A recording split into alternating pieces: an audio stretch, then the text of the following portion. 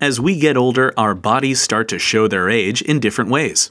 Hair goes gray, joints get achy, and more often than not, wrinkles start to form on your face. But what are wrinkles, and why do grown-ups get them as they get older? Has your mom ever told you that when you make a silly face, your face could get stuck like that? She may be more right than she knows.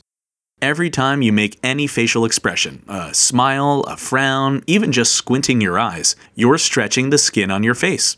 And each time you stretch your skin, underneath the surface, a tiny groove forms. When you're young, your skin smooths itself out and those grooves go away. But once most people turn 20, those grooves stop smoothing out so nicely. That's because as you get older, your body slowly stops producing elastin, the stretchy fibers that make those grooves go away. So, over time, those grooves don't just disappear, they stick around underneath your skin. You also stop making collagen as you get older. Collagen is a protein that keeps skin healthy and helps new skin cells grow. So, not only do those grooves under your skin stay there, the skin above the grooves isn't as healthy anymore and starts to sag into the grooves, creating wrinkles. All of this happens naturally, but external factors like too much sun or a bad smoking habit can speed up this process.